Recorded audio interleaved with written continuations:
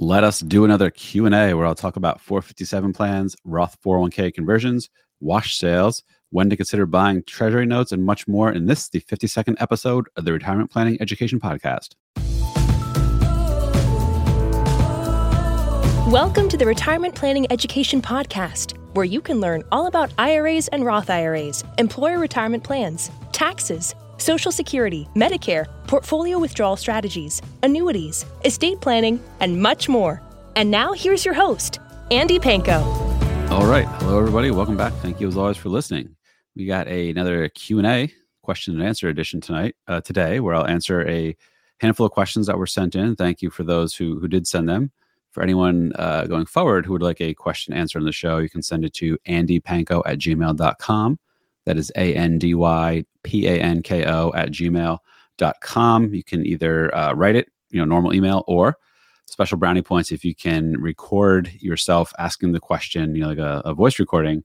Send that, and I can play the recording on the show, which is always a little fun to do. So before we got some great questions. Before we get into it, apologies in advance. My voice is a little hoarse, a little strained today. Last night was our big annual White Elephant gift swap party.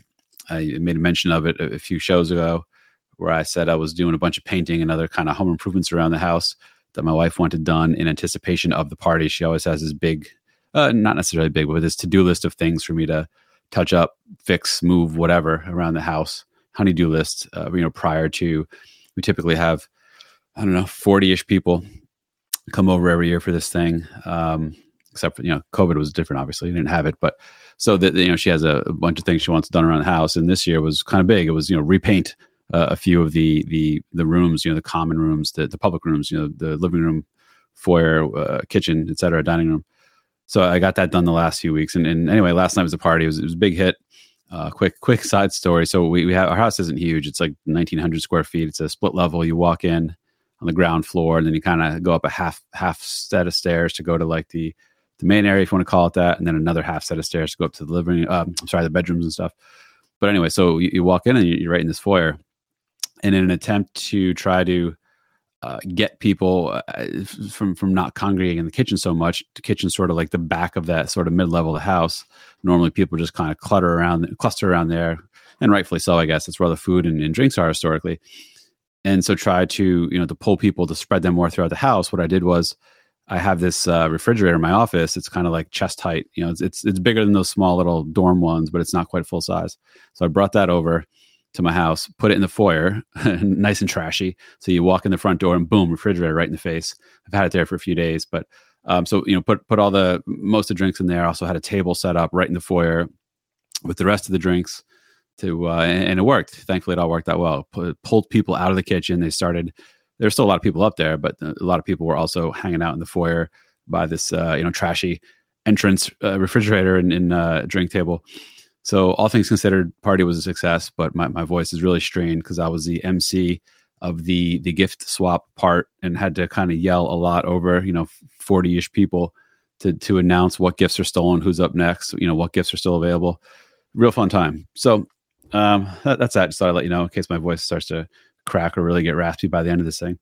So let's get into it. Q&A edition today. First question is an email from Andy, another Andy in South Jersey, as in South New Jersey. Fun fact for those not from New Jersey, it's a small state, obviously. I'm sure you can see that on a map, but there's North Jersey, Central Jersey, South Jersey. For people who don't know, it's just like, there's a North and a South. It really doesn't make sense to split it up into a Central because it's so small. I live in what's called Central New Jersey.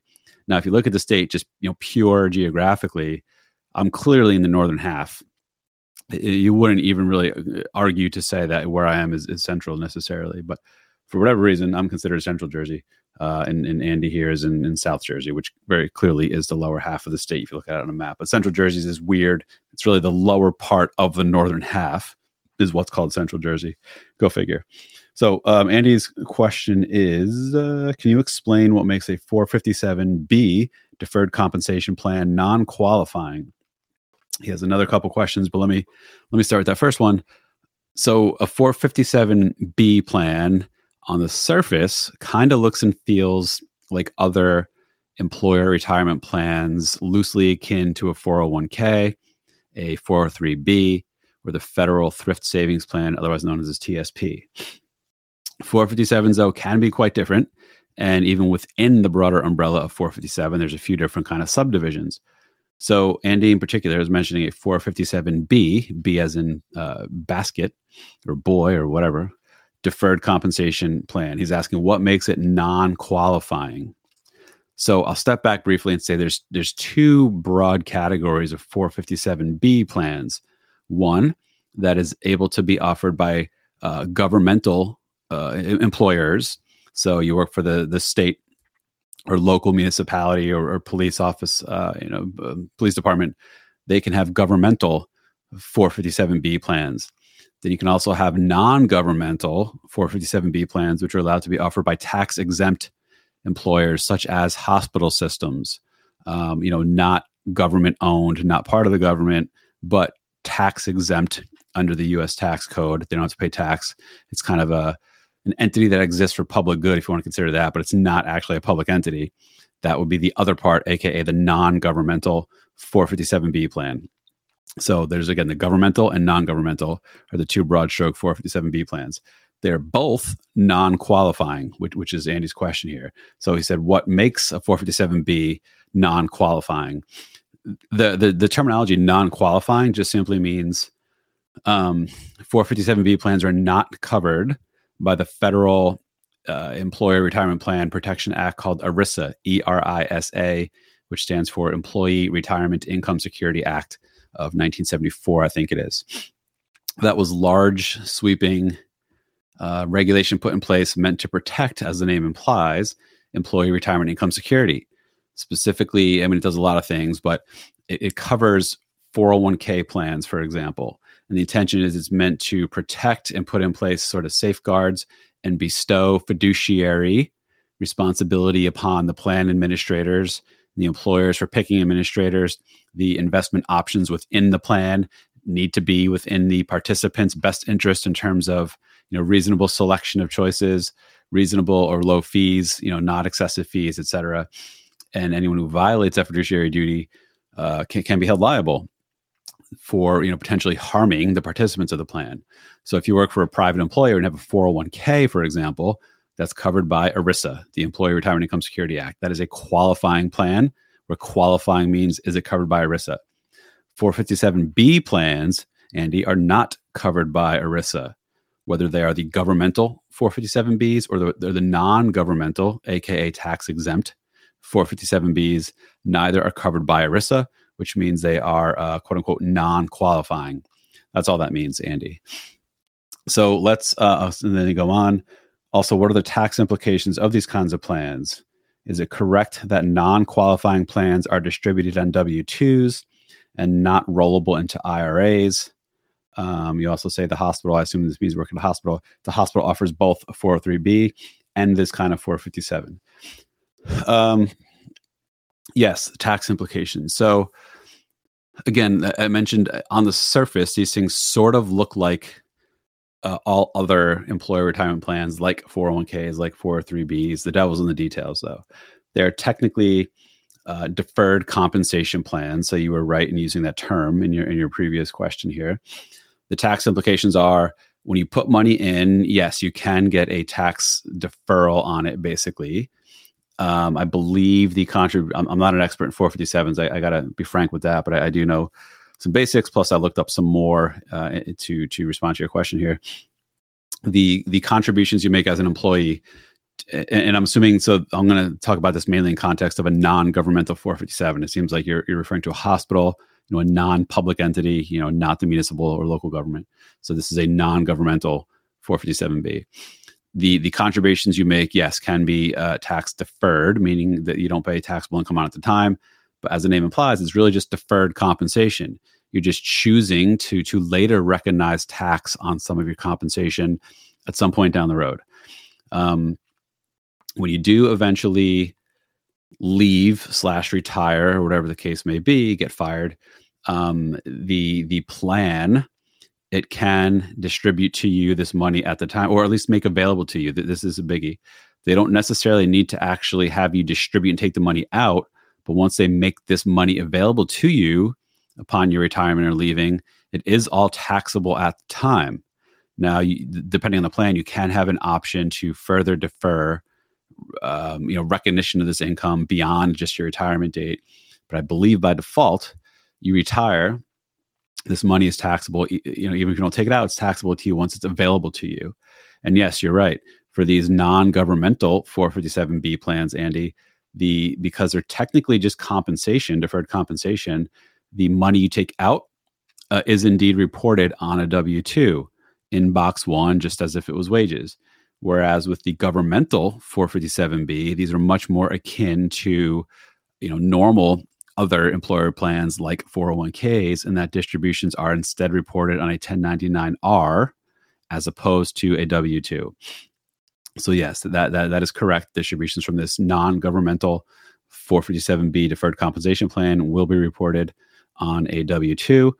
You're also correct that they are not rollable into IRAs, which is the case, almost all other employer retirement plans, 401ks, 403bs, thrift savings plan at the federal level, those are rollable into your individual, your IRAs. To further complicate things, 457Bs that are governmental plans, again, state or local government, police officer, et cetera, those are eligible to be rolled into IRAs. But your non-governmental 457B is not eligible to be rolled into an IRA. The only thing you can do, you can take it out, or you can potentially roll it into another non-governmental 457B, but that would imply, you have to have another job somewhere. If you're retiring, that's not going to be an option, in which case you have to take it out. You can't put it into an IRA. You can't roll it into a different employer type plan like a 401k or the federal thrift savings plan, et cetera. So that answered the questions you had, Andy, but this was a good one in that there's a lot more to consider. I will share a link in the notes to this episode. The IRS has a good summary of this on their website that really kind of explains these non-governmental 457B plans, which sounds like you have available to you. Furthermore, there's a link within that page to a chart that a really sort of clean, bulleted summary chart that compares and contrasts the non-governmental 457B plans with the governmental 457B plans. And it's just a side-by-side comparison, limits and contribution limits and features and ability to roll over to an IRA, yes or no, things like that. So definitely check that out for anyone who's interested in learning more about 457B plans, whether it's a governmental 457B or a non-governmental 457B. I think you'll definitely find that fascinating. Now, for those of you who don't and won't have access to a 457B of either nature, then disregard this. You probably don't care, and it's just more complexity than you probably need in your life. But if you're ever going to come across this, or at least are just genuinely curious and fascinated, definitely check out the link I'll post into the notes of this video. So that's Andy's question. Thank you for that, Andy. The next one, it's a huge multi-paragraph written in thing from Dan. I'm just going to try to summarize this as best I could. The nature of the question is, lots of facts and background here, but the nature of the question is, he has a 401k, works for a private employer. So has a 401k that has a Roth component to it, meaning you can put money in, not get the tax deduction. But like other types of Roth accounts, the money will grow without tax and it'll eventually come out without tax. And his particular plan allows him to do conversions within the 401k from the traditional pre-tax side of the 401k to the Roth side of the 401k. And the question is, so stepping back a little, with normal IRAs, not 401ks, but with normal IRAs, you all probably have heard of, there's two different 5-year rules. One is the overarching, governs when you can take out earnings without tax. The other one is specific to conversions. If and when you do conversions in your traditional IRA to your Roth IRA, the monies that you convert typically can't be taken out without penalty, 10% penalty, until it's been 5 years have passed since you did the conversion, technically starting January 1st of the year of that conversion. Or to further complicate things, once you hit 59 and a half, this 5-year per conversion rule goes away completely. You no longer have to worry about any sort of timing or delay for taking out your converted monies without the 10% penalty. So question is, again, I'm trying to summarize here. There's a lot of sort of sentences and paragraphs. So the assumption is he's doing conversions within his 401k from the traditional pre-tax to the Roth for multiple years. The question is, does a 5-year waiting period after each conversion still apply after 59 and a half?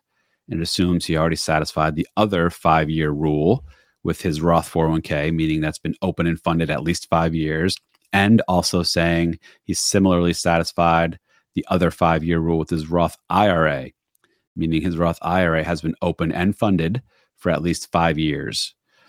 So in a big picture, both your Roth 401k, Dan, and your Roth IRA have hit the status such that all distributions are quote unquote qualified.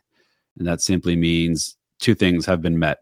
You are over 59 and a half, which you're saying we're assuming to be the case, and the plan was first funded at least 5 years ago. And that applies for both your Roth 401k and your Roth IRA, you're saying. So both of those plans have met the qualified distributions rule, which means any monies you take out from either of those Roth plans is completely tax and penalty free, period. End of sentence. Stop. Now, specifically, you're trying to determine if a Roth 401k conversion made when you are 65 can be subsequently rolled over into your Roth IRA, let's say at age 66, and you want to confirm that you can then access a converted amount as well as any growth that will be tax-free and without penalties. So we can stop there and I can say yes. Again, because both plans were already qualified, you're over 59 and a half, and both plans are first funded 5 years ago. Yes, if you were to roll money from your Roth 401k to your Roth IRA, you can turn around and take it out tax and penalty free, period. It doesn't matter that the money within your Roth 401k was just recently converted from the traditional side. Doesn't matter.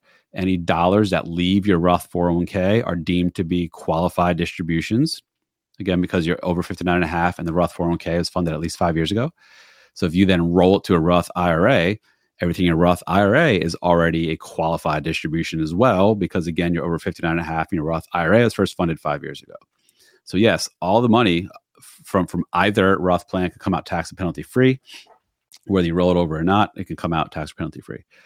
And then just separately going on to say that you talk to a different broker and they're telling you that there is a 5-year conversion on every Roth 401k. There's a 5-year clock on every Roth 401k conversion. Even if you're converting at age 65, they'd still have to wait 5 years to be able to get that converted Roth 401k money as tax-free. I'm going to flat out say they're incorrect.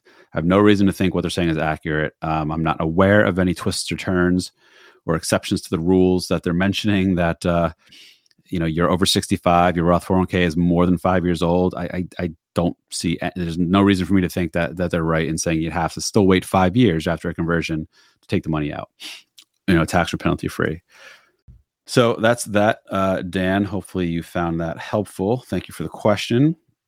Next, moving on, one about wash sales from Reed. Thank you, Reed. So let's see. I'll give you the summary. I'll give you the question, then I will explain the nature of what's going on here. Hi, Andy. I'm going to. I've sold some Amazon shares of stock, and I also sold shares of Vanguard Total Stock Market Index, specifically the exchange traded fund, which is ticker VTI, for tax loss harvesting. I want to quickly invest the proceeds into Vanguard's Dividend Appreciation Index exchange traded fund, but I'm concerned about violating the wash sale rule regarding quote unquote substantially identical. This is a real fuzzy area. He goes on to say the Vanguard Total Stock Market Index tracks the CRSP Total U.S. Stock Market Index, and the other fund, the Dividend Appreciation Fund, tracks a different index, the S&P U.S. Growers Index. In your opinion, and I will not hold you to this, do you think I would be okay replacing the Amazon and Vanguard Total Stock Market sales with the purchase of the Vanguard Dividend Appreciation Index? Again, from a wash sale perspective, the ultimate question is, would this be a wash sale? Yes or no? I appreciate your review. And again, I will not hold you to this. Thank you, Reed. All right. Thank you, Reed. So first, I should always say this is not investment advice to you, Reed, or anyone else listening. This show is never investment advice. It is simply helpful hints, education, and guidance. The reason why I'm bringing up disclaimers, I usually stay away from ever mentioning any specific securities by name, by ticker, et cetera, just because I want to stay painfully far away from anyone ever considering this show any sort of anything that even loosely considers advice for what you should or shouldn't do, or when you shouldn't do it, specifically with regards to investment. So this is not investment advice. But wash sale, what's a wash sale? So if you sell in a regular brokerage account, not a qualified, tax deferred account or tax free account like a Roth or an IRA or the health savings account, but just a normal brokerage account, if you sell something for a loss, meaning you're selling it for a price that's less than what you paid for it, that loss is deductible. Well, sort of. That loss can help reduce your tax bill. Let me put it that way. So, if you have a loss, you can help that loss can offset something else you sold at a gain, such that it reduces the gain.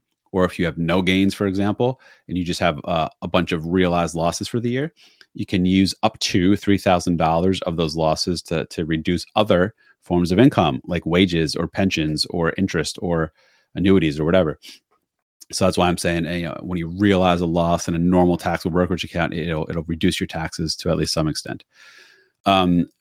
So obviously, because of this tax benefit, the IRS doesn't want people taking advantage of it. So if you have a stock that's down from where you bought it, you're like, oh, let me save myself some tax this year. I'm going to sell it.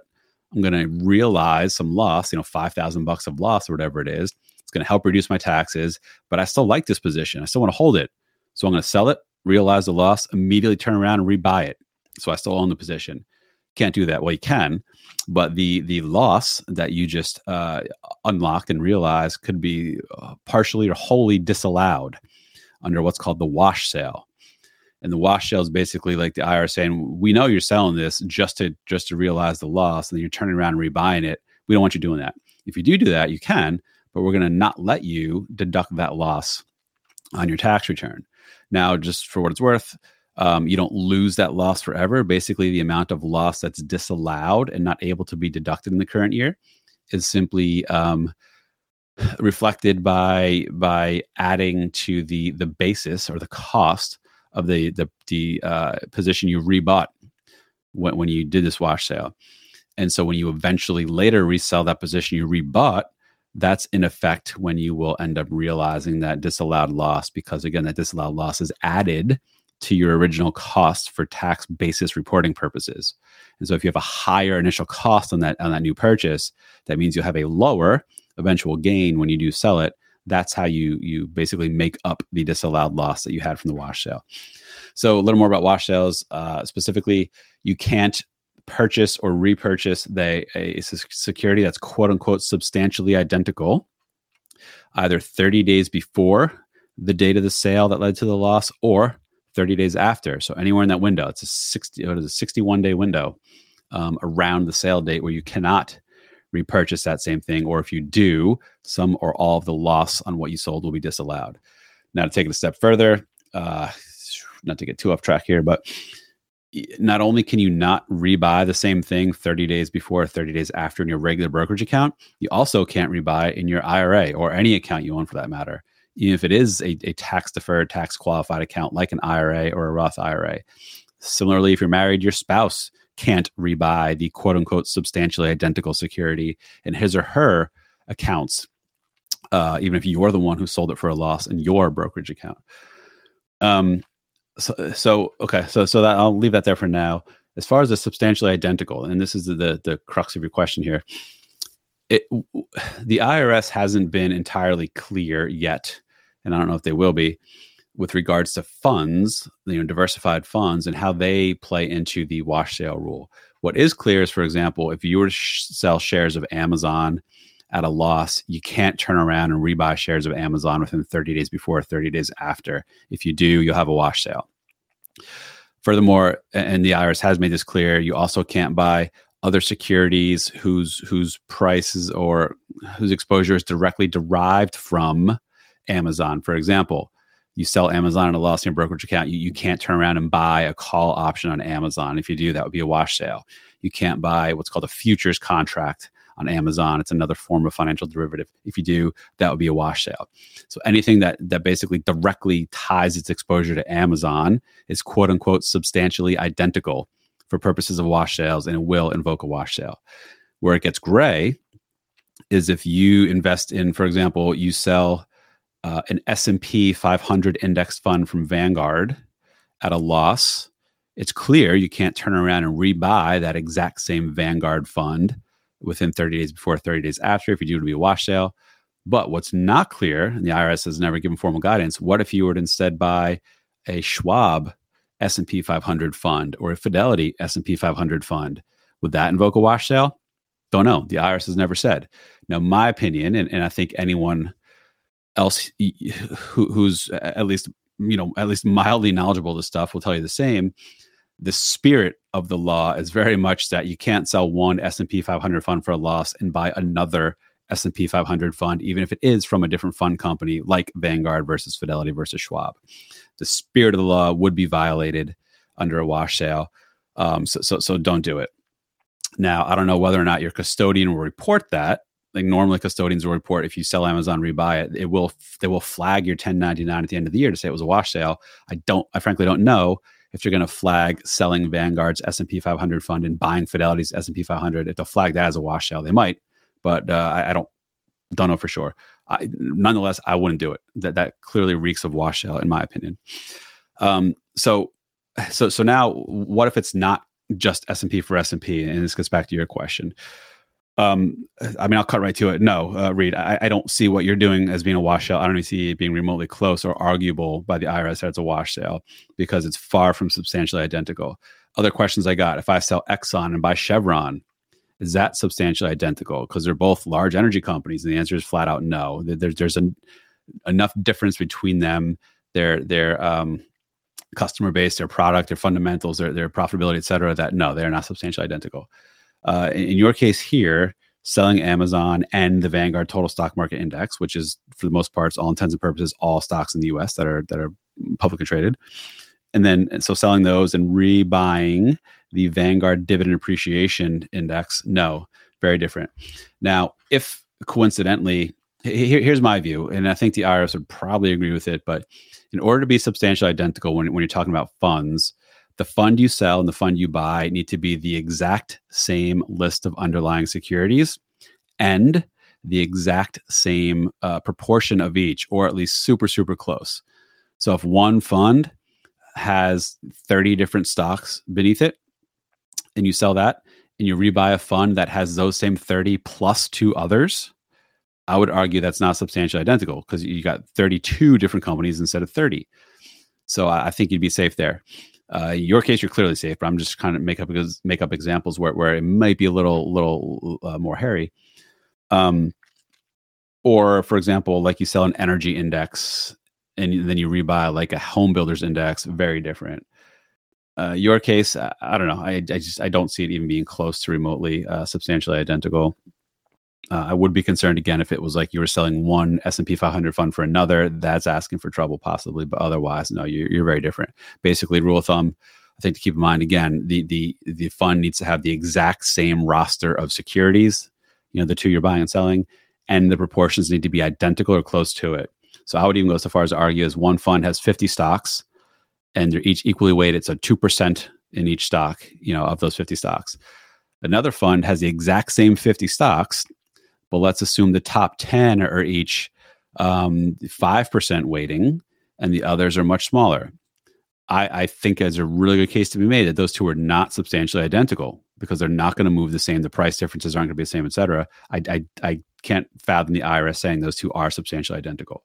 And that's a much, much more less obvious example than yours here, Reed. So I'll stop now. I feel like I'm taking up too much time on this, but point is, no, I think it takes a lot in order to be deemed substantially identical when it comes to funds. It has to be so strikingly the same that it's like you can't argue this is even close to different. But you're fine in your case, Reed. All right, I'll move on. Belabored that one to death and then some. Next question is from, I don't know if there's a name on this. No. Okay. This was in response to my monthly newsletter. I summarized the differences between Treasury bills, notes, and bonds. And in response, this reader asked, I'm considering one or more 10-year U.S. Treasury notes. As you know, per Fed speak, the Federal Reserve rate might be higher in 2023 than in 2022. Would waiting to purchase a 10-year U.S. Treasury note within a Roth IRA be better now, meaning late 2022 to early 2023, or later in 2023? What about purchasing it within my 401k? How about purchasing it in my taxable brokerage account? And then part two to this question is, will future beneficiaries be required to sell the U.S. Treasury notes before they mature? Thanks in advance, especially if you create a video on this topic, which I have not, but it is a good idea to do if and when I do get re-engaged in making more videos, which is one of my loose goals for 2023. So, oh man, there's a lot here. Buckle in. I can be a while on this. I'll try to keep it as short as I can. So I'm going to break this down. You mentioned Fed speak. The Federal Reserve is on its continued quest to try to slow down inflation, and it does seem to be working, albeit slower than desired, but nonetheless it's working. The recent Fed commentary they've said they're going to slow down their pace and their rate of interest rate increase. They're not going to stop, but they're going to slow down for now because they do see inflation starting to finally, it seems like it's past its crest, at least here in the US. So in Fed speak, the Fed has said they will continue raising rates for the next, I think next few months, at least into early 2023. But does that directly impact the rate or the price of 10-year U.S. Treasury bonds, technically called the U.S. Treasury notes? The answer is no. Here's why. This is a big one. But when the Federal Reserve says they're raising rates, the rate they're actually changing is what's called the federal funds rate. That doesn't directly apply to you or anyone listening. The federal funds rate is an overnight interest rate. Specifically, it's the rate that member banks of the Federal Reserve can borrow and lend money to one another when they need to meet reserve requirements at the Federal Reserve. So banks need to have a certain amount of cash basically sitting at the Federal Reserve System as like a sort of good faith deposit, if you will. Look, I got enough cash to buffer the business I'm doing. And any given day, if they're short cash on hand at the Fed, they can borrow, and it's called federal funds. When banks deposit money with the Federal Reserve, that money is called federal funds. If one bank is short federal funds for the night, they can borrow federal funds from another bank that happens to have excess federal funds. The interest rate that's charged on that loan is the federal funds rate. And that is the rate that the Federal Reserve directly controls / manipulates. It's a bad word, but directly controls when they announce it's going up 0.5% or 0.75%. So that rate doesn't directly impact you or me or anyone else listening. Indirectly, it can and often does, because these ultra short-term rates that these banks need to charge one another on these Fed funds can and often do trickle through to the rest of their lines of business. If it costs them more to borrow money, to borrow Fed funds, they're going to pass that cost through by charging higher interest rates on loans they make to you to buy a car or a house, et cetera. And so that's by the Fed changing the Fed funds rate and increasing it, it's trying to make the cost of money more expensive. It's trying to make loan interest rates higher, so people simply slow down buying. And that's going to try to help quell inflation. So anyway, that's the Fed funds rate. Now, here's where things get disjointed and difficult.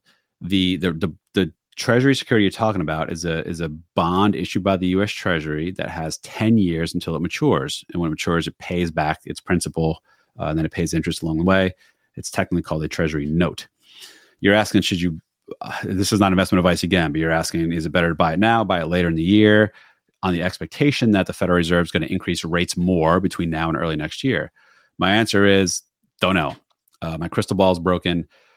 Yes, we know the short-term federal funds rate is almost certain to increase over the next few months because the Fed said it will, but that doesn't directly mean that the price or the interest rate you can get on 10-year U.S. Treasury notes has to similarly go up between now and then. For better or worse, the price of the 10-year Treasury note is driven by market dynamics, supply and demand. It's basically the market's consensus view of what inflation and economic growth is likely to do over the next 10 years. That sort of subjective view about the future is what sets the rate and therefore the price of 10-year Treasury notes. It is not necessarily directly related to the Fed funds rate. For example, Fed funds rate is higher now than the rate on the 10-year Treasury. The rate on 10-year Treasury is like 3.6% as of I'm recording this. The Fed funds rate, I don't even know what it is. It's over 4%, I think. I should probably know this. But like 6-month and 1-year Treasury bills are paying 4.5%, give or take, which is higher than the 3.6% you can get on a 10-year Treasury note, which is a crazy dynamic that doesn't persist for long and it doesn't happen regularly. Where am I going with this? So I don't know. Point is, question asker, there's no way to know. This is just speculation at this point. It's frankly not much different than speculating on the future of the stock market, like saying, I think the stock market's going to go up, so I'm going to buy now, or I think it's going to go down, so I'm going to sell now, right? We all know how kind of futile and gambling basically that is. This question is not that much different. If you want to buy a 10-year Treasury note, waiting because you think rates will or won't go up or go down is not much more than speculating like it is with the future of the stock market. So can't answer.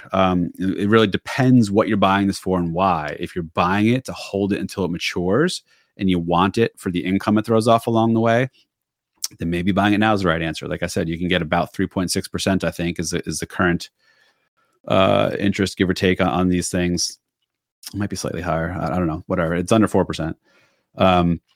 If you're buying it just to hold and get interest, then sure, maybe now is the right time. If you're buying it because you plan on reselling it and you're hoping the price goes up from when you buy it to when you sell it, that's pure speculation. And no one knows when the right time is to buy that.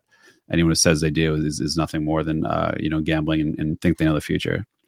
So that's part one. The other part was, I guess, does the answer differ depending whether you're buying your Roth IRA versus your 401k versus your regular brokerage account? The answer is no. The speculation aspect is the same regardless where you're buying it. We don't know what the price is going to do. Going to go up, go down. Nobody knows. Interest rates, we don't really know the direction of the 10-year interest rates at this point. It's really just speculation and guesswork. So no, account type doesn't matter. And then you end by asking about, will future beneficiaries be required to sell these T notes before they mature? So this is on the assumption that you do actually buy them. You pass. Do your heirs who inherit them, do they have to sell them? The answer is no. If they inherit them in a regular brokerage account, no, they simply inherit them as is. They can then do with them as they please. They can sell them if they want. They don't have to. They can hold them until they mature, in which case the bonds will cease to exist at that point.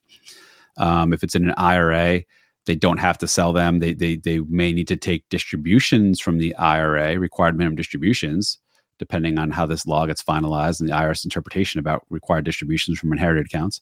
But they don't necessarily need to sell the bonds unless they need to sell them to meet distributions. But that's sort of a separate reason. So that's that question asker. Again, I apologize for calling you question asker, but I don't see your name on here. Good question. Hopefully that helped. I know it wasn't the answer you're looking for, but it's really not a clean or easy answer for that one. And next, question from Tom. And Tom, I did write back to ask for clarifications. I'm not sure, but I'll answer this both ways just in case. So Tom asked, I'm over 65, and when I was working, I contributed to a Roth IRA for nearly 20 years. I'm planning on withdrawing a small portion from this account. Can you tell me how to figure out the quote-unquote basis of this IRA? And while I have you, explain the basis for Roth conversions. Thank you, Tom. So as I wrote back to you, Tom, I says, when you said you contributed to a Roth IRA for 20 years, I'm thinking you meant traditional IRA, because the questions after that lead me to believe you're referring to traditional IRA. So I'll first answer this, assuming you did actually mean Roth IRA. So you contributed to a Roth IRA for 20 years, you're 65, you plan on withdrawing a small portion. Can you tell me how to figure out the basis of this? Basis doesn't matter at that point. Like I mentioned earlier in this episode, you've hit the point where all Roth IRA distributions are quote unquote qualified. You're over 59 and a half, and you funded this account at least 5 years ago.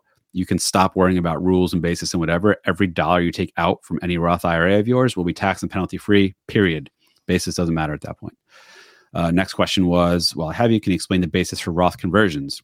And this is the one that really threw me. So if you already have a Roth IRA, you don't you're not converting out of it, right? So basis doesn't matter there either.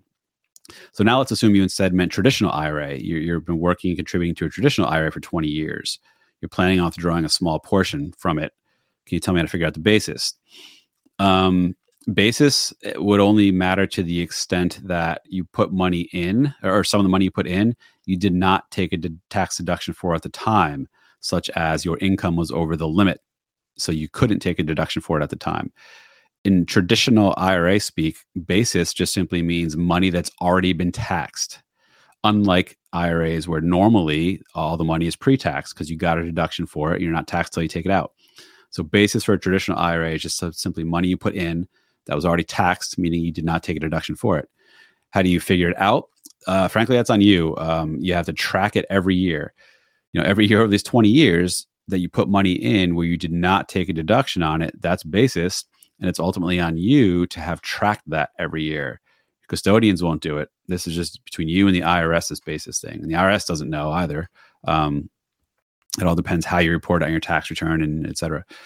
So if you don't have records of it, the best you can do is go back and try to retrace it. Look at all your tax returns from the prior 20 years when you made contributions.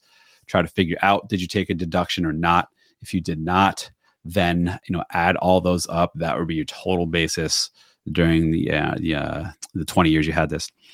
And finally, you ask, how about for Roth conversions? So same thing. I'm assuming you may have meant traditional IRA. How do you figure out basis for Roth conversions? Same answer. You're going to need to have tracked all of your non-deductible contributions you made throughout those 20 years, tally them up. That's the basis. Then when you convert, it's that basis amount, that tallied basis amount that will flow into Form 8606 on your tax return. And that's the form that calculates how much of your conversion is taxable versus how much is not taxable because it's deemed a conversion of a portion of that basis. Since that basis was already taxed when it went in, you're not taxed again when you convert it. All right, Tom, thank you. I feel like today's a thick one, and how technical all these questions are. Not the easiest of listens in today's podcast. One more I want to answer. This wasn't formally sent in to be addressed on the show here, but it just came into my Facebook group today, Taxes and Retirement. I thought it was worth mentioning. So the IRS, the 2023 contribution limits for HSAs or health savings accounts was announced. It's going to be $7,750 for 2023 if it's a family HSA eligible plan, high deductible health insurance plan. And the question was, in addition to being able to contribute the full $7,750 family HSA limit, what if it's a married couple? One spouse is the policy holder that has this family coverage plan, and both spouses are over 55. And with HSAs, if you're over 55, or at least 55, I should say, as of December 31st of that year, you can contribute an additional $1,000 catch-up for being over 55 into the HSA. So the question is, married couple, both over 55, one spouse has the policy, it's a family plan. How much can be contributed in total to HSAs? The question was, just to confirm, the Facebook group member said, can I open one HSA in my name where I can put in $7,750 in 2023 to max out the family contribution, plus put in $1,000 for my own age catch up? And yes, you can. Separately, the spouse can also open, if he or she doesn't already have one, can also open an HSA and put in $1,000 for his or her catch up because he or she is over 55. The answer is yes. So in total, this married couple over 55 with a family HSA eligible health insurance plan can put in $9,750 into the HSA in 2023. That's good money. So yes, if you happen to be listening to this podcast, whoever it was that asked that question, yes, you can do what you asked. Again, $9,750 into HSAs in total, but it would be across two different accounts. One account needs to be in the name of the person who has the policy. The other account is the other spouse, where he or she can just throw in the $1,000 for for the catch up. Now, in reality, I think you can actually slice it and dice it. Of the total $9,750 combined contribution limit for both spouses, the spouses can choose who puts in how much to their respective HSAs. Keep it clean and easy. I don't know, might as well just, don't take this as advice, but the spouse with the plan, it's sort of optically makes more sense for that spouse to put in the full 7,750 family max plus $1,000 contribution, and the other spouse who isn't the policyholder just put in the $1,000 contribution. I feel like that's sort of cleaner and more, I don't know, like I said, just optically it makes more sense, but technically I think you can split that 9,750 and contribute it however you choose between the two spouses, so long as you don't exceed that total limit between the two of you in total. All right, my voice is definitely starting to strain a little bit. Thank you for listening. Again, anyone who would like a question answered in a future Q&A edition, you can send them to andypanko@gmail.com, either in written form or voice recording. And if you do like this show, you'll definitely be into my other content sources. My Facebook group is Taxes and Retirement. YouTube channel is Retirement Planning Demystified, which I do plan on doing more with that in 2023. So be on the lookout there. I also plan on upping my video production quality, getting better camera, better sound, better lighting. Hopefully they look better, because I completely realize the production quality of what I've done so far is quite cheesy. It gets the job done, which ultimately that's all that matters, I guess. But whatever, I want to try to increase it, make it a little prettier. My other content source would be my monthly newsletter, which is Retirement Planning Insights. And you can find links to all three of these things in the notes to this episode. And finally, my shameless beg for some positive feedback here. If you do like and appreciate this show, I would greatly value if you would take a few moments to leave a review, a thumbs up, a 5-star, a whatever means of acknowledgement you can do on whatever podcast listening platform you use to listen to Retirement Planning Education. All right, that is it. I am done. Andy out. Thank you as always for listening, and I will see you next time. The information discussed in this podcast is only general explanations and education. It is not specific tax, legal, or investment advice. Before considering acting on anything you heard here, first consult with your tax, legal, or investment advisor. Thank you.